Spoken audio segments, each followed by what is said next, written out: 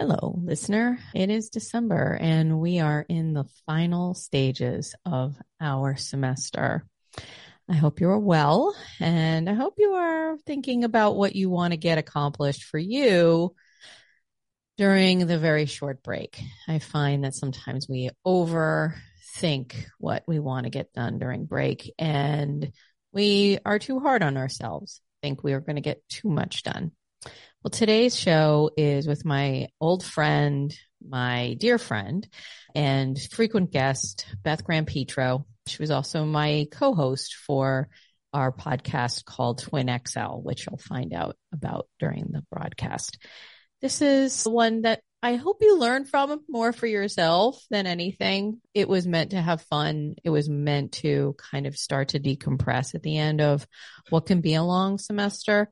But I do want you to think about what you have accomplished this semester, because I know you have accomplished stuff. So buckle up for what I hope is a great end of semester show.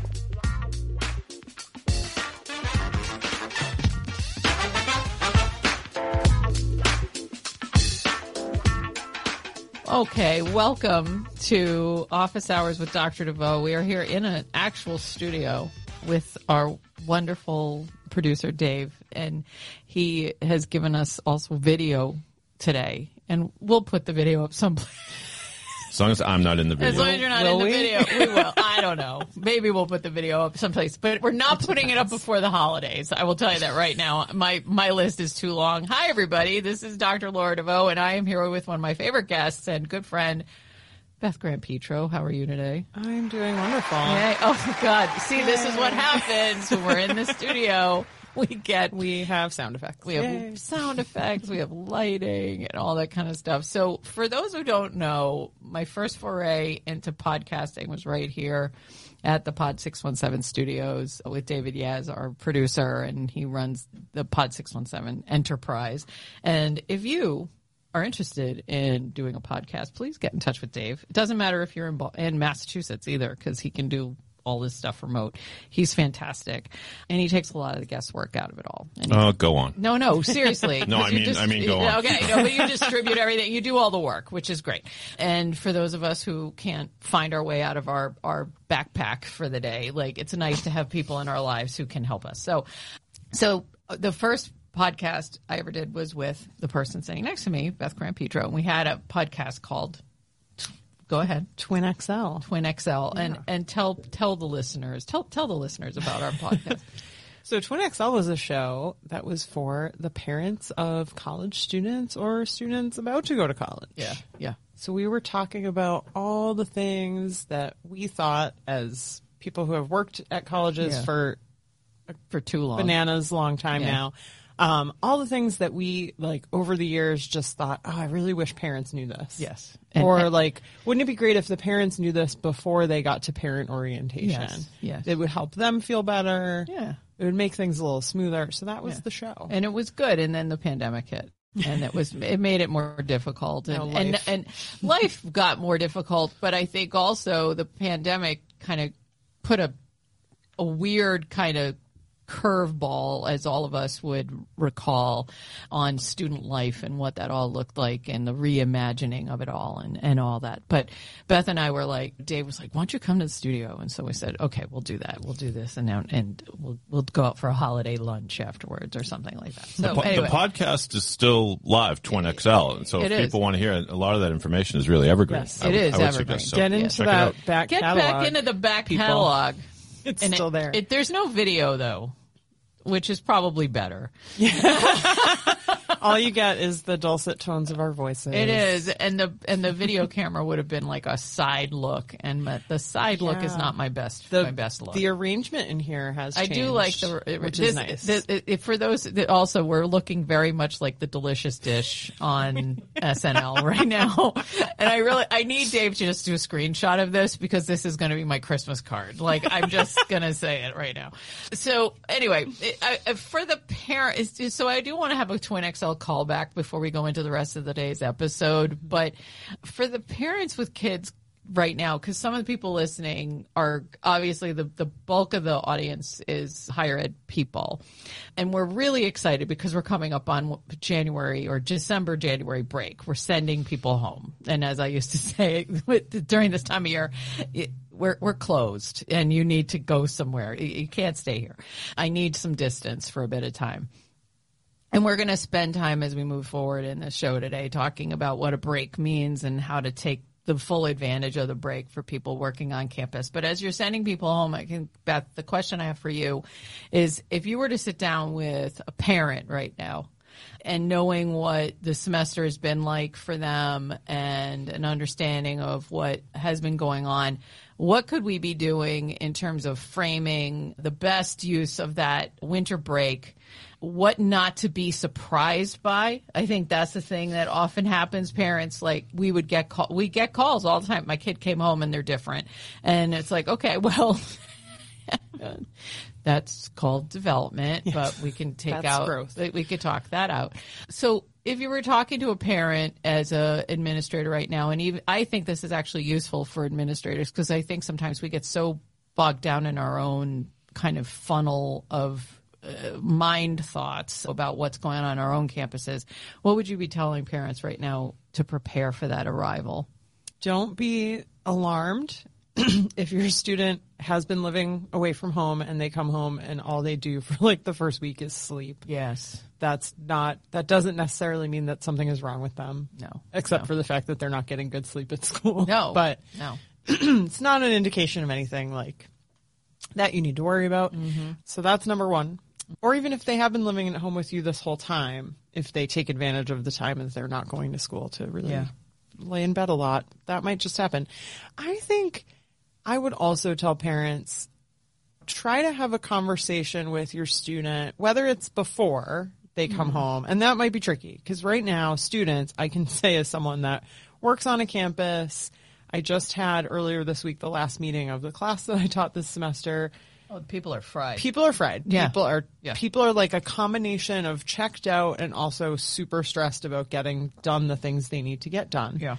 So right now might not be the time for the conversation. Yes. But if it can't happen now, time and place. Then when they get home after they've had their nice big nap, check in with them and just say like, so, hey, you're going to be here for however much time. Mm-hmm. In some cases, especially if your student school has like a January term, they might not go back till the end of January. Yeah. So you might have them at home for like a month. Mm-hmm. And it's a good idea just to have a talk about like, what are you thinking of doing for these next 4 to 5 weeks, whatever it might be. Yes. And that doesn't mean you have to start an NGO or something. No. That's not what you have to do during break. Certainly that's not the question of like, what will you accomplish? Yes, Did you know? Don't do the thing that people were doing in the early part of the pandemic where they were like, well, during the plague, Shakespeare wrote whatever. Fuck Shakespeare. Anyway, I'm sorry. It's all right. Sorry, Will it's okay. Shakespeare. It's okay. But not everyone needs to like spend their. We don't have to earn rest. We don't have to earn like taking a break. That's not the point. But it's a decent chunk of time where it's a good idea to kind of check in and just say like, hey, you got any ideas or plans of what you think you might do? Because a good thing for everyone's well-being is structure. Yeah. And so I think of it, I liken it to back when I had my daughter and I was on leave from work for 12 weeks. And I found that having structure in the day was like extremely important because I wasn't going to my job. No. And I had this other job to do now. And it was very unpredictable. Right. Very exhausting.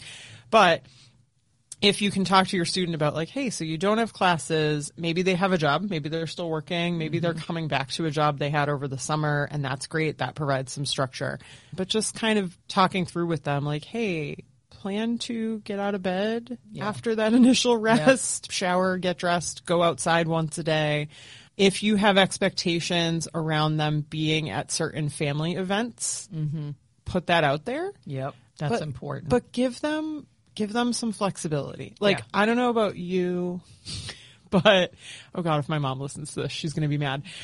When I moved back to... We're friends on Facebook, so she'll DM me. She will DM. Mary Ellen will DM you and be like, why is my daughter disparaging me on the podcast? I'm kidding. She doesn't know what podcasts are. It's fine. But, like, I feel like when I first moved back to Massachusetts after having lived out of state for a couple years, it was this moment of like, my mom fully thought I was coming to everything. Yeah. Right down to, and this is a Catholic thing, sorry, but like she would be like, so-and-so is having a mass said for their dead grandma next weekend. And like, if you're Catholic, you know that what that means is it's just regular mass. Yeah. And in the mass somewhere they say and we're here honoring Jane Smith today. Right. So it's not even like, it's not a funeral. It's not a wedding. Like, it's not a special event. And she would just be like, "You're coming, right?" It's a fundraising bid. No, thank you. Yeah, it is. They're trying to get you to open up your wallets. But that said, like, it's a good idea in these situations, whether it's your student coming home for like the winter break or summer or whatever it is, like, have a little talk about, hey, it's the holidays. If you celebrate these holidays coming up, we've been invited to XYZ. Are you cool with going to all those? Right. Do we need to compromise and you get to skip one? Like how? And also there's also for some of the students who are coming home and they may have younger siblings or elderly members of the family who are not going to be going to these events. Okay. What is the expectation about them coming in and maybe being a helper, or even saying, I'm not going to make you babysit. I'm going to hire a babysitter, but I want you to know that we're going to be out of the house that night and this is what's going on. I think it's okay to have those conversations. And I think from from the administrative side, some of the things we could be doing is actually framing that if you do have a parent newsletter, send out some prompts to your parents saying these are some things, but also giving students something to look forward to when they come back and say, we want you to be gone. We want you to take some time. We want you to decompress and kind of, fill your gas tank a bit. But we also are enthusiastic about you coming back. And these are the things that will be more of the same of the things that you like. What are some of the things we're going to be doing that are part of our second semester culture that you may either have forgotten about or never experienced before? There's reasons we want you to come back and all of that. And I think that to kind of shift gears a little bit about the break and what the break means for all of us, it's also a time for us to acknowledge that we need a break. Okay. And it's not that we need a break like, oh, God, I'm done kind of thing. But seriously, I mean, there's been some joyful moments that you've had. There have been also some difficult moments on every campus. And some of these moments are in the neighborhood of student learning. Some of them are in the face of student tradition. This was probably one of I'm not going to say the first year that we were back and all in person. We have been back and in person for at least a year or two now. But I think we finally got our groove back in terms of how to do stuff again. I think that there has been an effort to recreate or reimagine or leverage our campus traditions a little bit better. I've seen it, whether it be around, we're going to talk later about some of the things in social media that have brought us some joy and excitement this year, but confusion. But I think you see it now because there has been a big gap within the last, when you went from pre-pandemic shutdown to now, how people use social media to show and illustrate life on campus has completely evolved. Like, it is by far, but several years ago, put a camera in front of someone's face on campus and they would just like deer in headlights. Like, what? Like now they all have like these those little mini microphones, and they're like walking around like Caleb, that guy who walks around New York City asking you if they can see your inside of your apartment. But they all know how to do this, right? They all know how to kind of address this. And it's not just the campus putting out the content, it's the students putting out the content. But my point here is that I think one of the things as we've done is we've come very aware that the same old is not going to engage our students. And there have been some really innovative things happening on our campuses, which is good. And I think that challenges us. And I think right now, even with just changes in terms of how we do things, that's exhausting. True. It's exhausting. And it's exhilarating in some ways because you say our outcomes are better. We're getting more student engagement. We're getting heightened participation in all of these. Like, I'll say this right now. It's that end of semester student evaluation time. My student evaluation numbers are way higher than they've ever been. And not like just like giving me good comments or something. I mean, like just that. Participation. Yeah. I'm like, good God. Like, it's like, okay, they know they have to fill this out. They're doing it. I'm like, okay.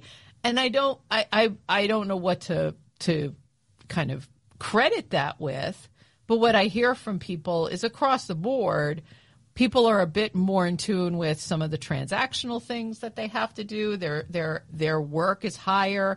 But I think the campuses are saying, oh, we moved our attention to this type of software or this way to engage our students or changed this up in some ways. And yeah, it challenged us to change how we do business. But I think it's also made things better for our students, but I'm tired. Like, I hate being the super user. I hate being the one who is the only one on campus who knows how to make this work, and I need to make that better. And I think it's okay for us to acknowledge we've had a very strong semester of this, but I need a break and I don't want to look at it for 3 weeks. Well, and I think that's actually something I've been thinking about a lot, not just in relation to the break, but it kind of goes along with what you were just saying of not looking at things for a few weeks. Right. So I supervise about a dozen people in my current job. They're important. I am. I don't supervise anyone, and you know what? You love it. I love it. I'll say this though. I love the people that I supervise who also probably will never hear this, but they're great. I'm really lucky. I have a great team and they're people in some cases that do some pretty heavy work on our campus, right? These are people that are like doing clinical work with students and also managing students who are having issues with housing insecurity and not having an appropriate winter coat for the season and not having enough food and all these other things. And so they hear and help to manage a lot of heavy stuff. And I've been having conversations ongoing with some of them about, okay, and I think this will resonate with a lot of the people listening to this because I think that the university where I work is not alone in this. Right. A lot of places are looking at tighter budgets. Yes. And fewer staff. Yes. And so a thing I can't automatically do for some of the people that I work with is say, great news, Dave, I've hired you another staff member. Right. I can't do that. Right. I wish I would do that for so many people if I could. Dave's sitting here. Yeah. It's the one-man show over here. Dave is a one-man band, and he's like, yes, I'm ready. I'm ready. I could use a couple of lackeys around here right now you mention it. Yeah. So the thing I've been trying to do is have more conversations as their manager about, okay, I can't give you a new person. Right. What can I either take away from you that you don't need to do anymore? Or are there ways we can like add some capacity for the times when it gets really busy or for times when you, at a minimum, if you are taking time off, you need to be off. Yeah. Like, I don't want you to be in a situation where you've planned a vacation and you are the super user or you're the only person that knows how to do something and you're literally like on a beach somewhere and someone's texting you to be like, Laura, sorry to bother you, but this person can't log into their account. That shouldn't be happening. No. Because that's not a real break. And I have been saying this I know I'm going to move from like faculty, like my faculty hat to my consultant hat. I have had multiple conversations with multiple clients over the last couple years about the term redundancy. And when I talk about redundancy, it's more of like, you hear of a lot about in the IT world of if this goes down, what's there to back it up? And where is there redundancy so we don't lose service, so we don't lose the ability to do essential tasks. Right. We don't have that conversation more intentionally when it comes to our offices and how we provide work. And so, I mean, I saw it in crystal clear with a couple of my clients where if someone's out on extended leave or even it's a campus that I props to campuses that have a remote work process and a remote work policy. But when someone's out of the office, that doesn't mean the work stops. And that was what was happening in some of these cases. And I'm like, no. Remote work only works when work is getting done, regardless of where it's being done. Okay. Yeah. And so you have to kind of reevaluate not remote work, but how you create redundancy in your space. And some people might say, well, isn't that just cross-training? I'm like, to an extent. Sometimes. Yeah. Sure. To an extent it is. But let's say in the case of your space, Beth works in a health center. Now, if I was there from let's say she lost her mind, but she had enough money and she said, you know what, Laura, we want you to come in to do patient relations because I'm not patient and I suck at relations. So I think having you come in would be awesome. So she comes in, I come in, blah, blah, blah.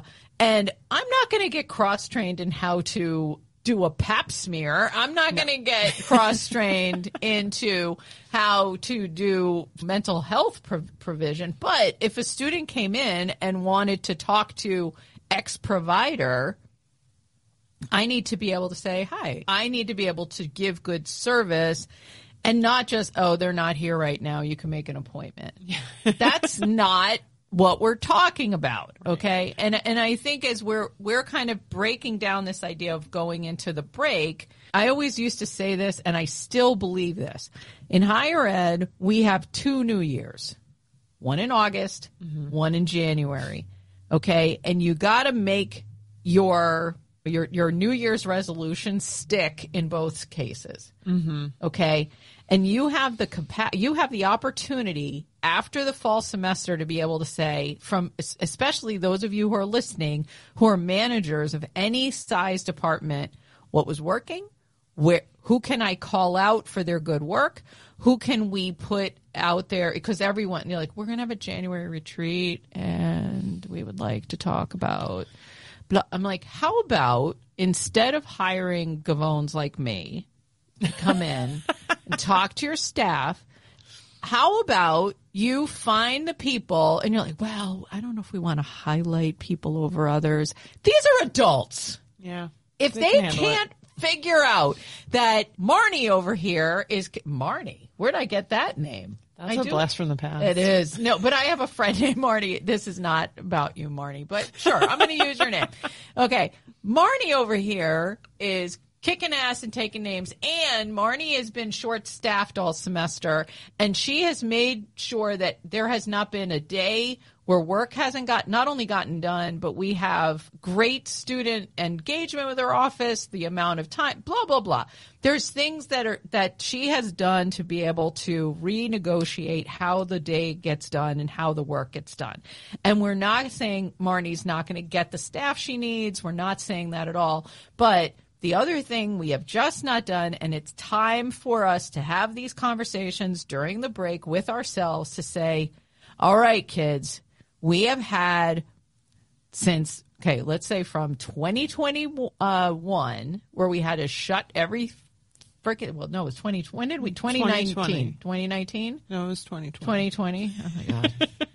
It's really hard to know when it is. Ginkgo biloba. All the time. Okay, anyway. What day is it?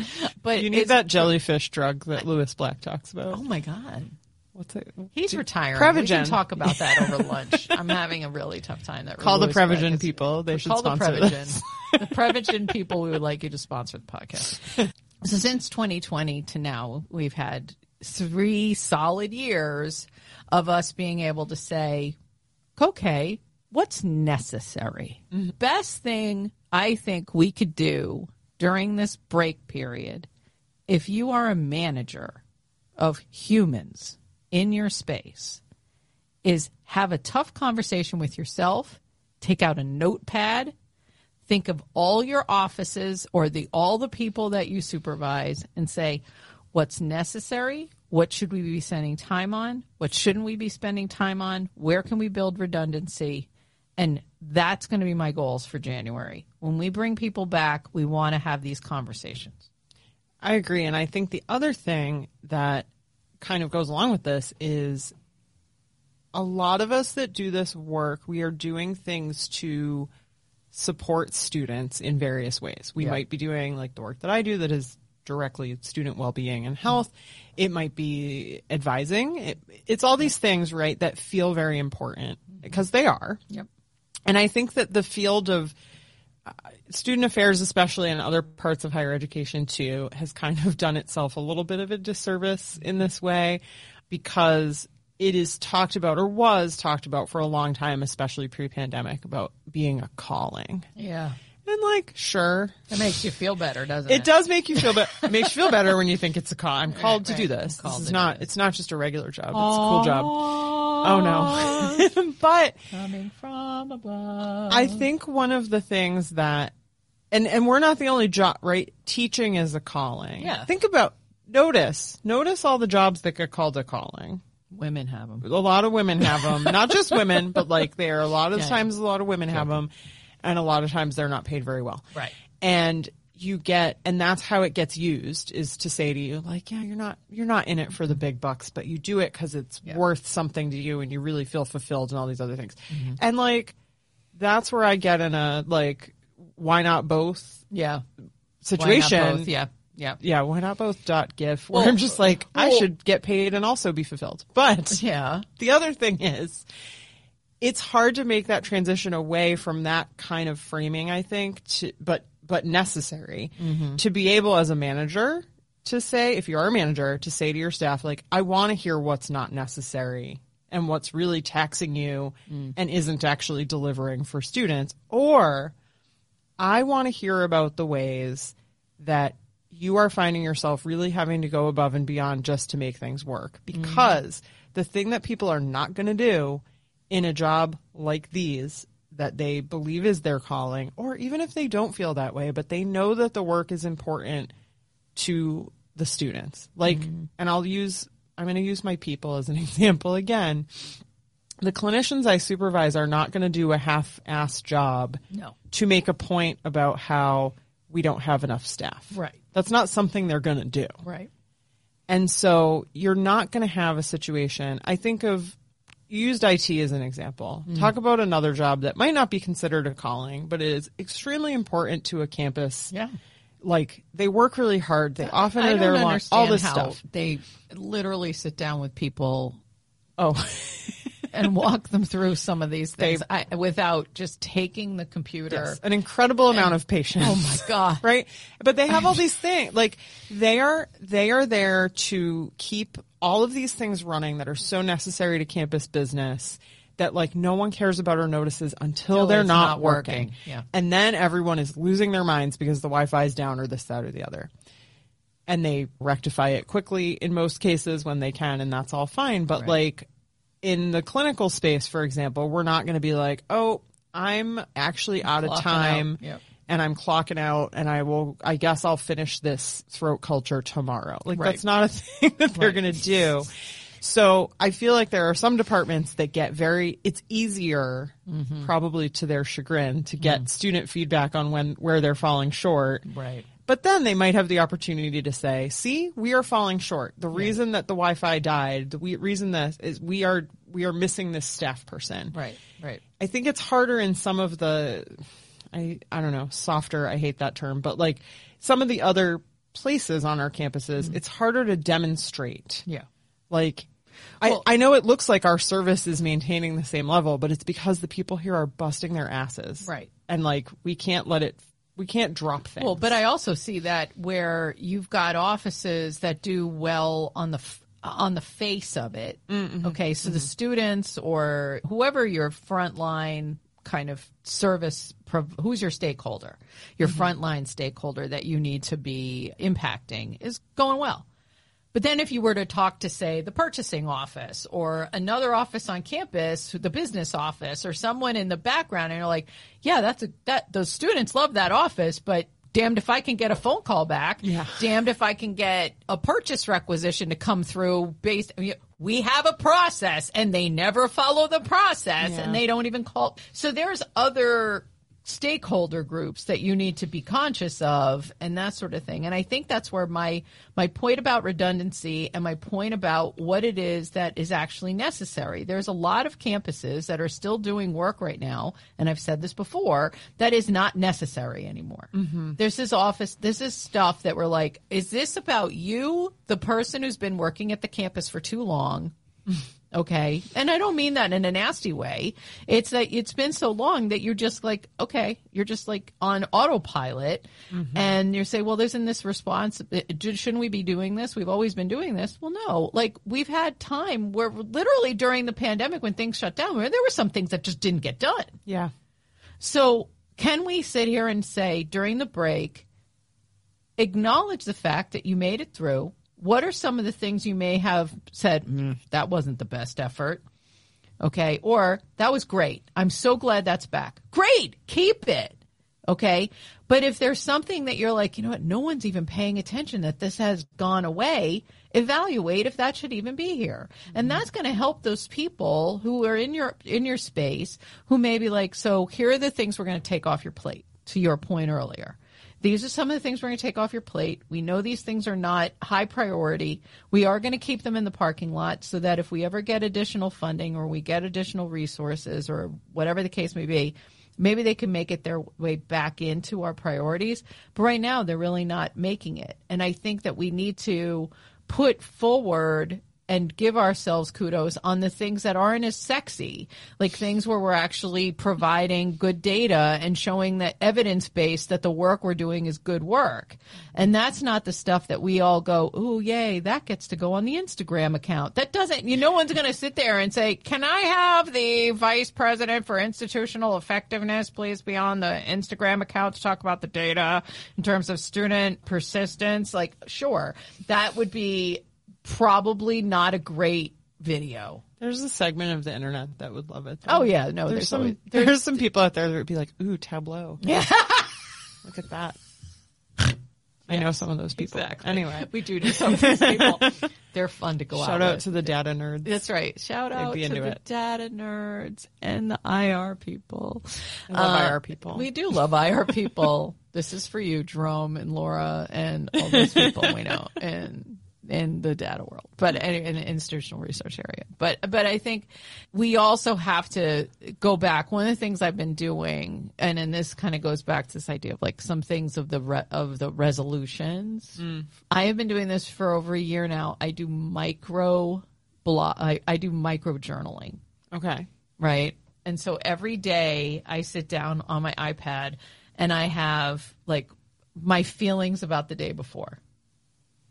And I maybe write one or two things about what I did, but it's really about how I felt after the day is over. Okay. That has been, and I'm going to sound like one of these mindfulness people, which I am not. It's okay if you are. No, this is not. I am not. Speaking of data, there's actually data to back up that mindfulness works. It's one of the few things that's like, feels woo-woo, but isn't. It's woo-woo. Anyway, no, I know it's not. I know mindfulness is good, but I've had a really tough, 56 years of life. I'm not all in on it yet. Okay. Someday I might be. Fair. But one of the things that I've done, and the nice thing about it is it gives me some perspective, but it also lets me go back and say, not so much what did I do on that day, but how did I feel after that day? How did I feel after a week went by that I didn't have enough time to myself or didn't actually, talk to people I wanted to talk to or do the work that I wanted to do? And it's been super helpful for me to gain some perspective. And that's another thing I wanted to say to folks is you're kind of prepping yourself for the break. Take some time for you in terms of not just taking your own nap, because we all need them, and get some sleep and all of that. But take a look back on, maybe you haven't been micro-journaling all year, but go back and look at who you met with. Go back and see the students or the administrators or the initiatives that you were able to get done, and actually learn not about what you could have done better, but really how did it make you feel? Because I think that that's one of the things that we don't take enough time and say, there's certain students that when I see them make accomplishments, I feel really good. Mm-hmm. And like from a teaching perspective, this past week, my graduate students did their final presentations. And I'm not going to lie to you. When the students would get up, I was like, Dr. DeVoe would always stress this. I'm like, oh, that makes me feel good. But I think 3 years ago, I wouldn't acknowledge that. I think that'd be like, yeah, push. This is just stuff they have to say. It's not stuff they have to say, and I should feel better about it and that sort of thing. But I also do want to have a shout out. Like, so I did spend a lot of time this semester, like curating lists of people, and you were one of them who like spoke to the students, right? Mm-hmm. And so it was always fun to see the students' reaction to certain speakers and that sort of thing. And so a friend of ours, a mutual friend of ours, Dr. Joseph Rios, who's over at Wentworth University, Wentworth Institute of Technology, he spoke to them, and several of the students afterwards, how do I become his friend? And I literally said to them, I'm not surprised by that. I said to them, take it down a notch, right? And, First of all, don't be desperate, because he will be turned off by that immediately. Exactly. That's not his jam. But, but he loves a good ego boost. So I did say this to him, and he was just like walking around like a rooster. But in all seriousness, when it comes to like bringing people in, last night I got an email from one of my grad students someone I introduced her to from a panel last year who was a policy person. She reached out to her, and now she has an internship with her next semester. Cool. And she's like, if it wasn't for you, I would never have met this person. And I'm like, you know what? Those are those kinds of things we have to literally sit here. And when you get an email like that, first of all, keep it. Mm-hmm. Okay.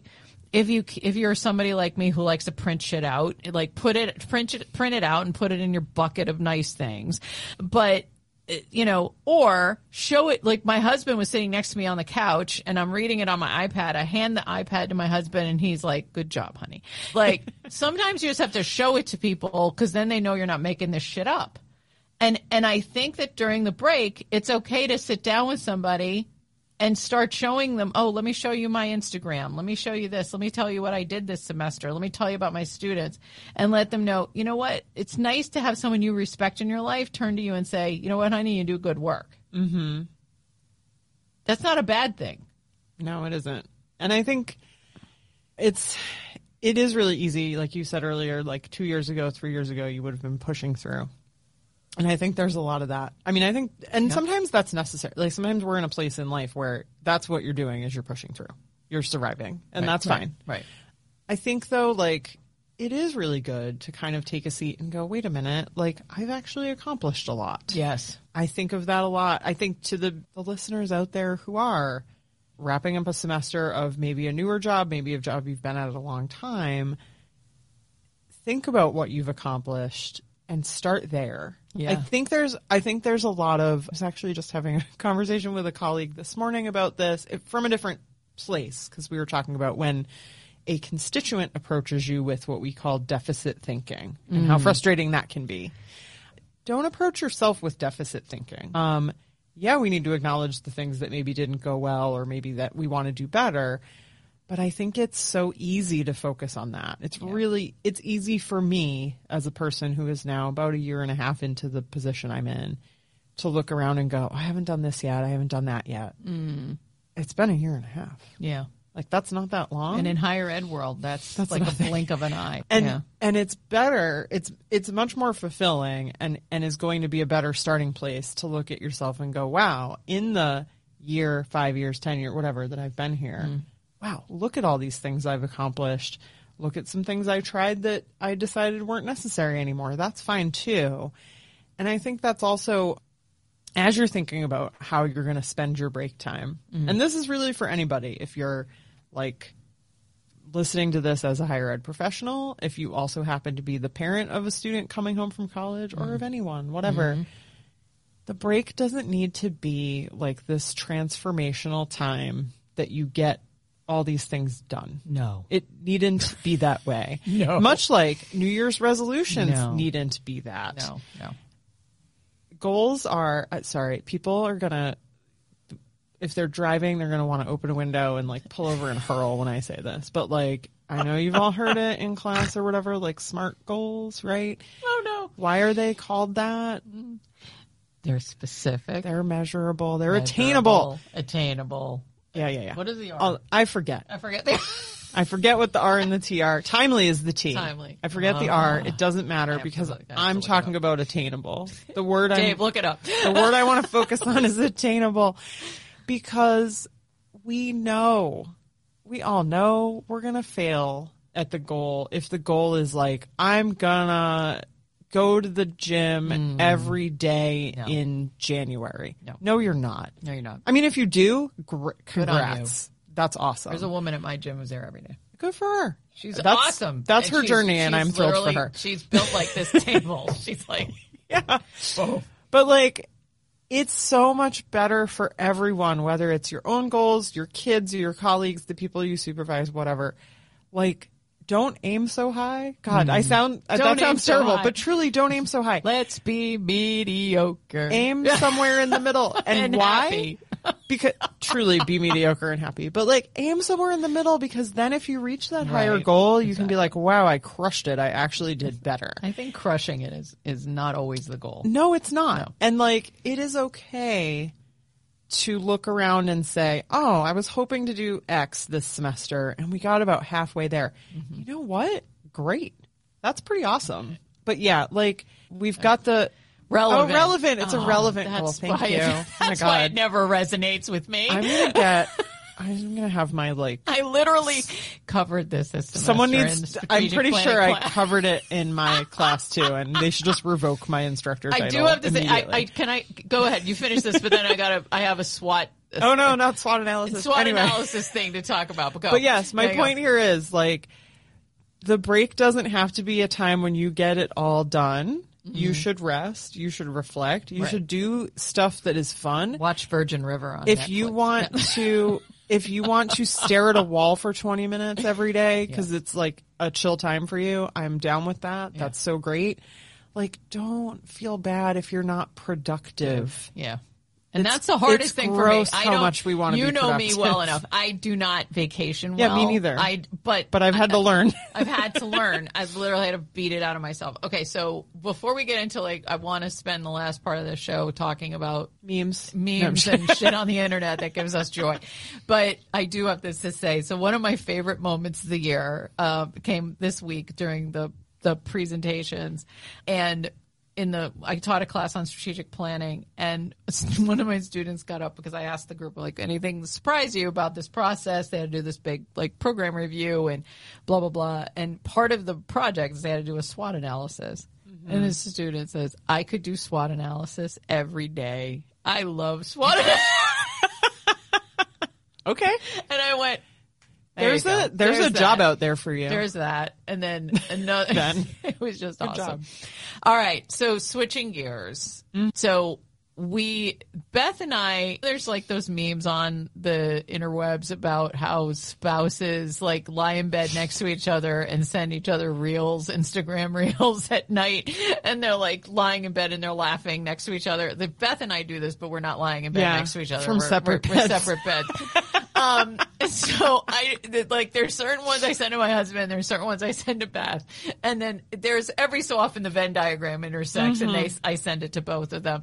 So I wanted to think about like the internet or the Instagram accounts that we have been getting the most kind of like joy out of, right?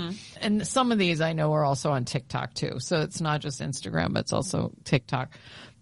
For me, the Instagram account that I love to go to, that's a higher ed kind of one that brings me so much joy and I love it, is called HBCU. It's called Historically Black Since. If whoever runs this, I am going to send them this I'm going to probably give them this information. It is not my business. the Instagram account name. It's theirs. They came up with it, whatever, but it's very hard. Yeah. It's historically black since, one word, at historically black since on Instagram. And it has all kinds of content with historically black college and university, HBCU, marching bands, dance groups, step teams, all that. But also it has lectures and people on campus, super spirited things. And once you have it up on your Instagram, it's like constant, right? And they do great content, so big snaps to them. That's one that I really love. What are you loving? I know that we can talk all about Bama Rush, but we could talk about that another as well. But is there an account, like is there a higher ed account that you really love? I don't know if I would pick one. I mean, it's funny you bring up Bama Rush because that's something that comes to mind. I'm actually not on TikTok. Yeah, I'm not on TikTok. But I've certainly seen a lot of the things that trend on TikTok, and that was something that the last couple of years has trended on TikTok, is the content about sorority rush at the University of Alabama. And so it wasn't so much that content itself, but there is a woman I follow on Instagram by the name of Anna Helen Peterson, who writes a wonderful newsletter called Culture Study and also just started a podcast. Oh. And she kind of just does a lot of content around the culture of the internet. Yeah. She also did a really great article where I forget what magazine it was she was writing for. Maybe it was Elle. They were going to pay her to live like a trad wife for a week. Oh my God. And then it ended up not happening. But that's my other weird internet thing that like fascinates me. Yeah. Is because I'm just like, what? But anyway, but I like when she talks about college related things because I think it's interesting she's probably a couple years younger than me, I think. So she would have graduated college in, let's say, like the mid-aughts is my best guess. Okay. And I think it's interesting to see someone closer to me in age kind of dissecting, like, what are students, like, showing us about their college experience now, 20-ish years later. Yeah. How has it changed? And they do share a lot. And they do share a lot of different things. I think another trend, so not an account, but like another trend that I think is an interesting one and kind of a sticky one for me, especially given like the actual functional area I work in, is the internet has always, like really since like connection on the internet started, whether it was like LiveJournal or message boards or whatever, and then it was then it was MySpace, then it was Facebook. So all these different ways. One of the sort of pluses of it has always been like, wow, I don't have to limit my community to the people in my actual physical community. Yep, I can become I can have community with people I'm not even anywhere near. Absolutely. And that I think has been really positive in a lot of ways for people that are dealing with all kinds of different things, like medically, mental health wise, whatever. Yeah. So the interesting thing now that I think has happened is you see a decent number of people talking about how they learned something about a particular illness or condition via like a TikTok video and realize it sounds familiar to them. Yeah. And I say it's sticky because I think that, as with anything, information on TikTok is not always going to be correct. Yes. Right? So you see some stuff where you're just like, wow, this is an actual like board certified OBGYN talking about like we periods. love those folks. And that's we love great. those folks. Make more videos about that. Yeah. But then you see other people that they're just like, their qualifications are just vibes and they're just down here being like, this is how you know if you have ADHD. And it's like, I don't know. Not really. So, but it's tricky. I say it's tricky because there's all this history, obviously, of like, not everyone has access to a diagnosis or, and different, depending on what group, you're part of other marginalized groups, you're not listened to at the doctor. There's all these reasons, right? So it democratizes things in a way that I think is very positive and great. Yeah. But I also fear a little that sometimes there's sort of an end of that spectrum where there's like a pathologizing of very normal stuff. Yeah. That's just like, sometimes life is hard. Yeah.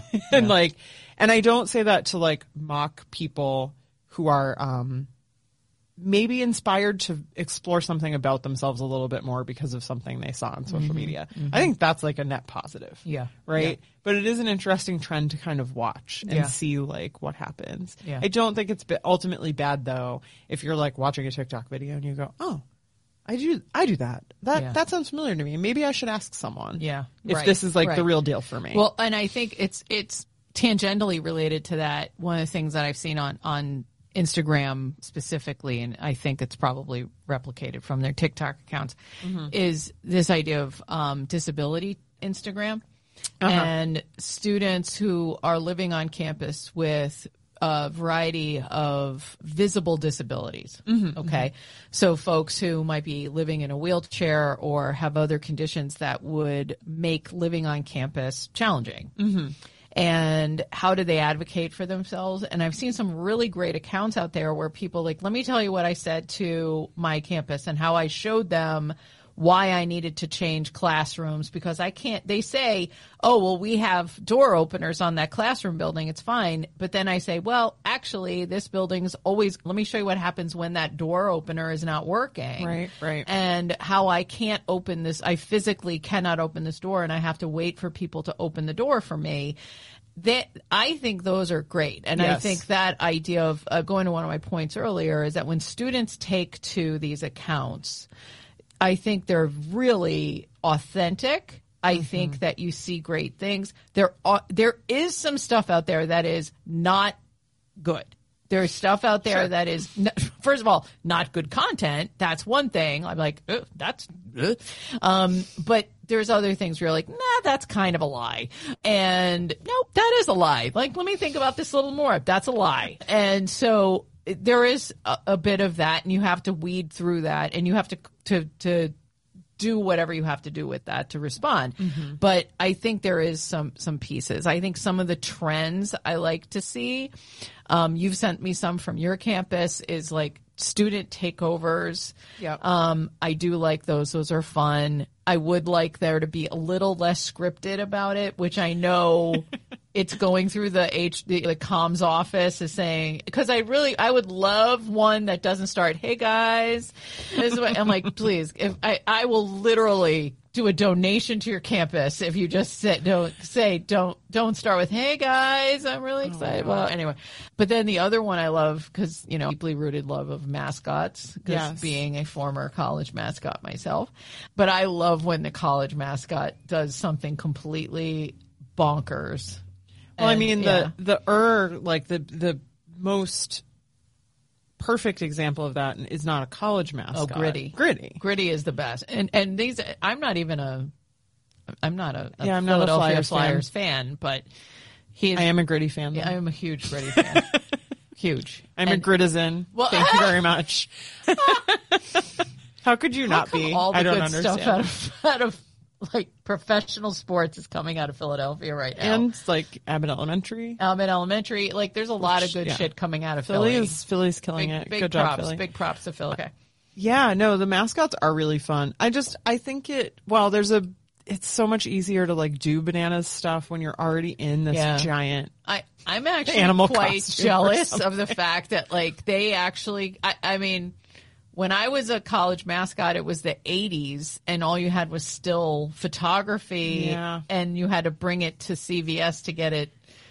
You had to get it to. They really can like exercise their craft in a different way. Oh my God, I am so jealous. I mean, honest to God, but I love that when you see that online. I like to see, like I said, the student takeovers.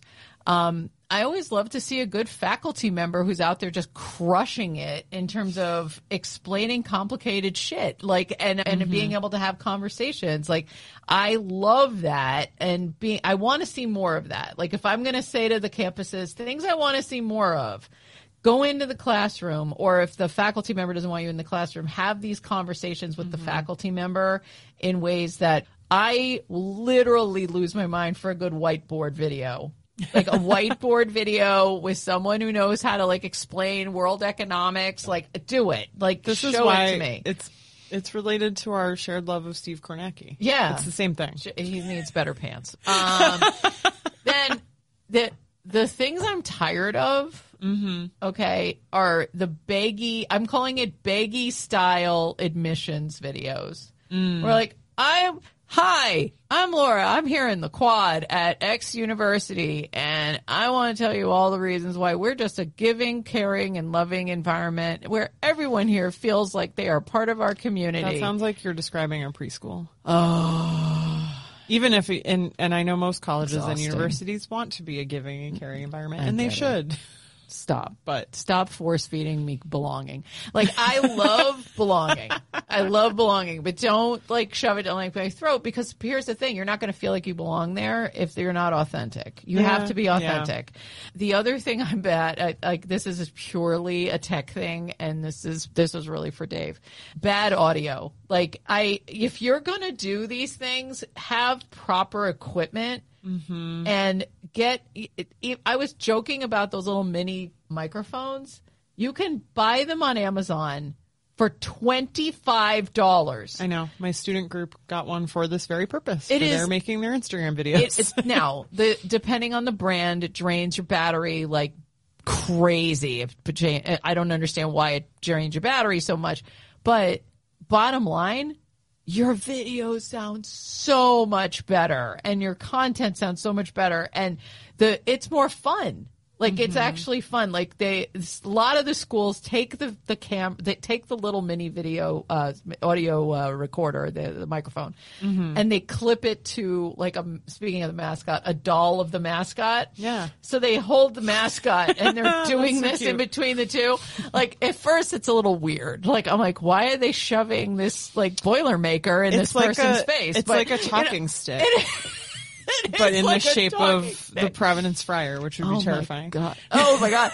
So I know that the Providence Friar is Laura's favorite mascot. I love the Providence Friar. So we're gonna leave you all with this visual.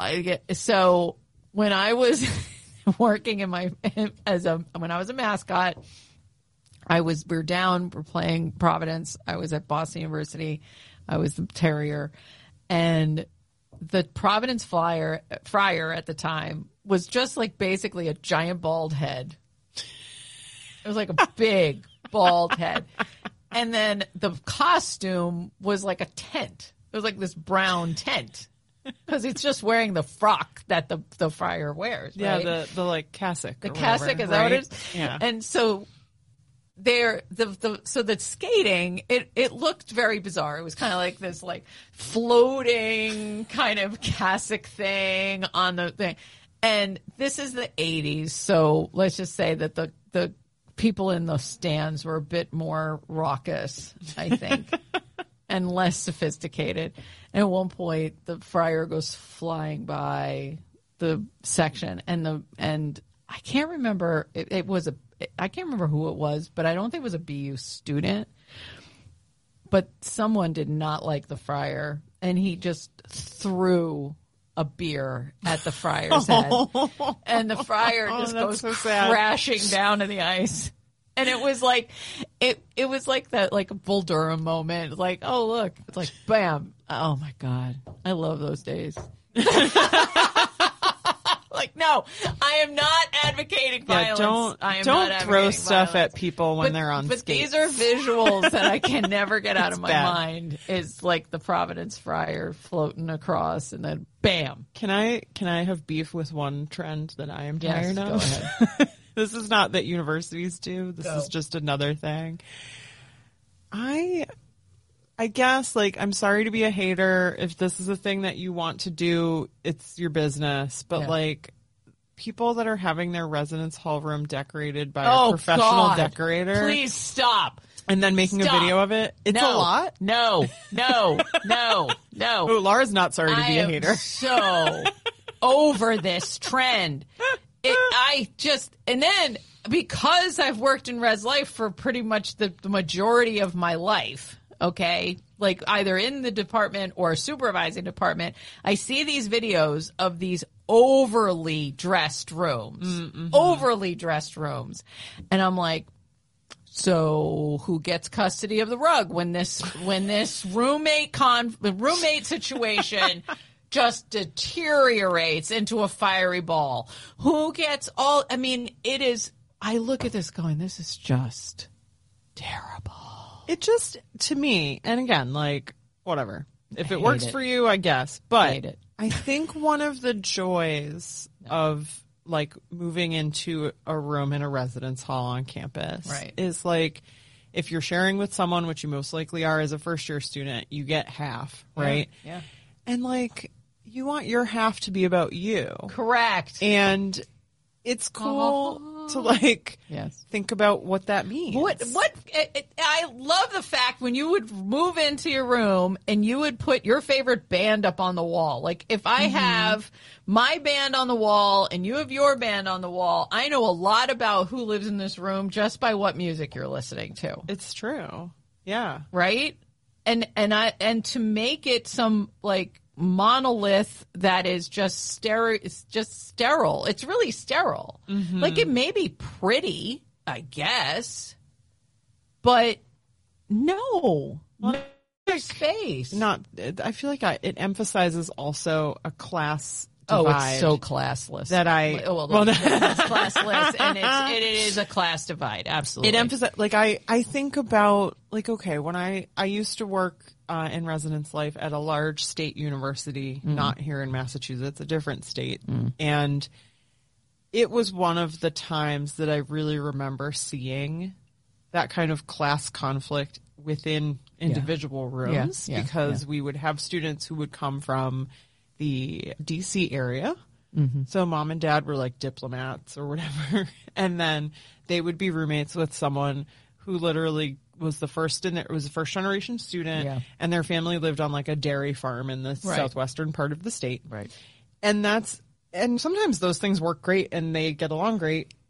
But I think that we hear a lot in our work about there's all this push to recruit first generation students. And then what happens when they get to campus and they don't feel that they belong? And, you know, that one of those issues is the class thing of like it is stressful to be reminded that you don't have money for things or that you whatever. And so I think of that as being like, that's the worst if it was in your room, like you live with it. No. And I also just, as a person that did grow up in a family that was pretty paycheck to paycheck, the idea of paying someone to decorate a room I'm going to live in for 9 months. No. I couldn't. It would just stress me out too much. It's how I feel about when people say, I paid Postmates to bring me McDonald's. Like, no. Like, go. Just go to McDonald's. So I'm an advocate for like go to the poster sale on campus the first week and get that poster of Jim Morrison that everyone has if you want. Or the picture of John Belushi with college on his shirt. Yeah, like whatever. I don't know. Like what are they selling to the I sound like a senior citizen. What are they selling to the kids now? They do. Where I teach there was a poster sale at the start of the year and I went over and I looked and by the way the Jim Morrison poster is still there. The John Belushi poster is still there. There's obviously we've got some Beyonce, we've got some Taylor Swift, we've got all that. There was no Killers posters, which I was very disappointed about. I would have bought a Killers poster for my office. Why do they call themselves the Killers? Because they couldn't be nicer boys. Shout out to Seth Meyers' mom. Meyers' mom. That was tremendous. Okay, so Happy New Year. Yes. Happy New Year. There will be more episodes coming up of Office Hours with Dr. DeVoe. And thank you, Dave, for having us. Yay. Really happy to be here. Come back soon, guys. I miss you. Oh, God.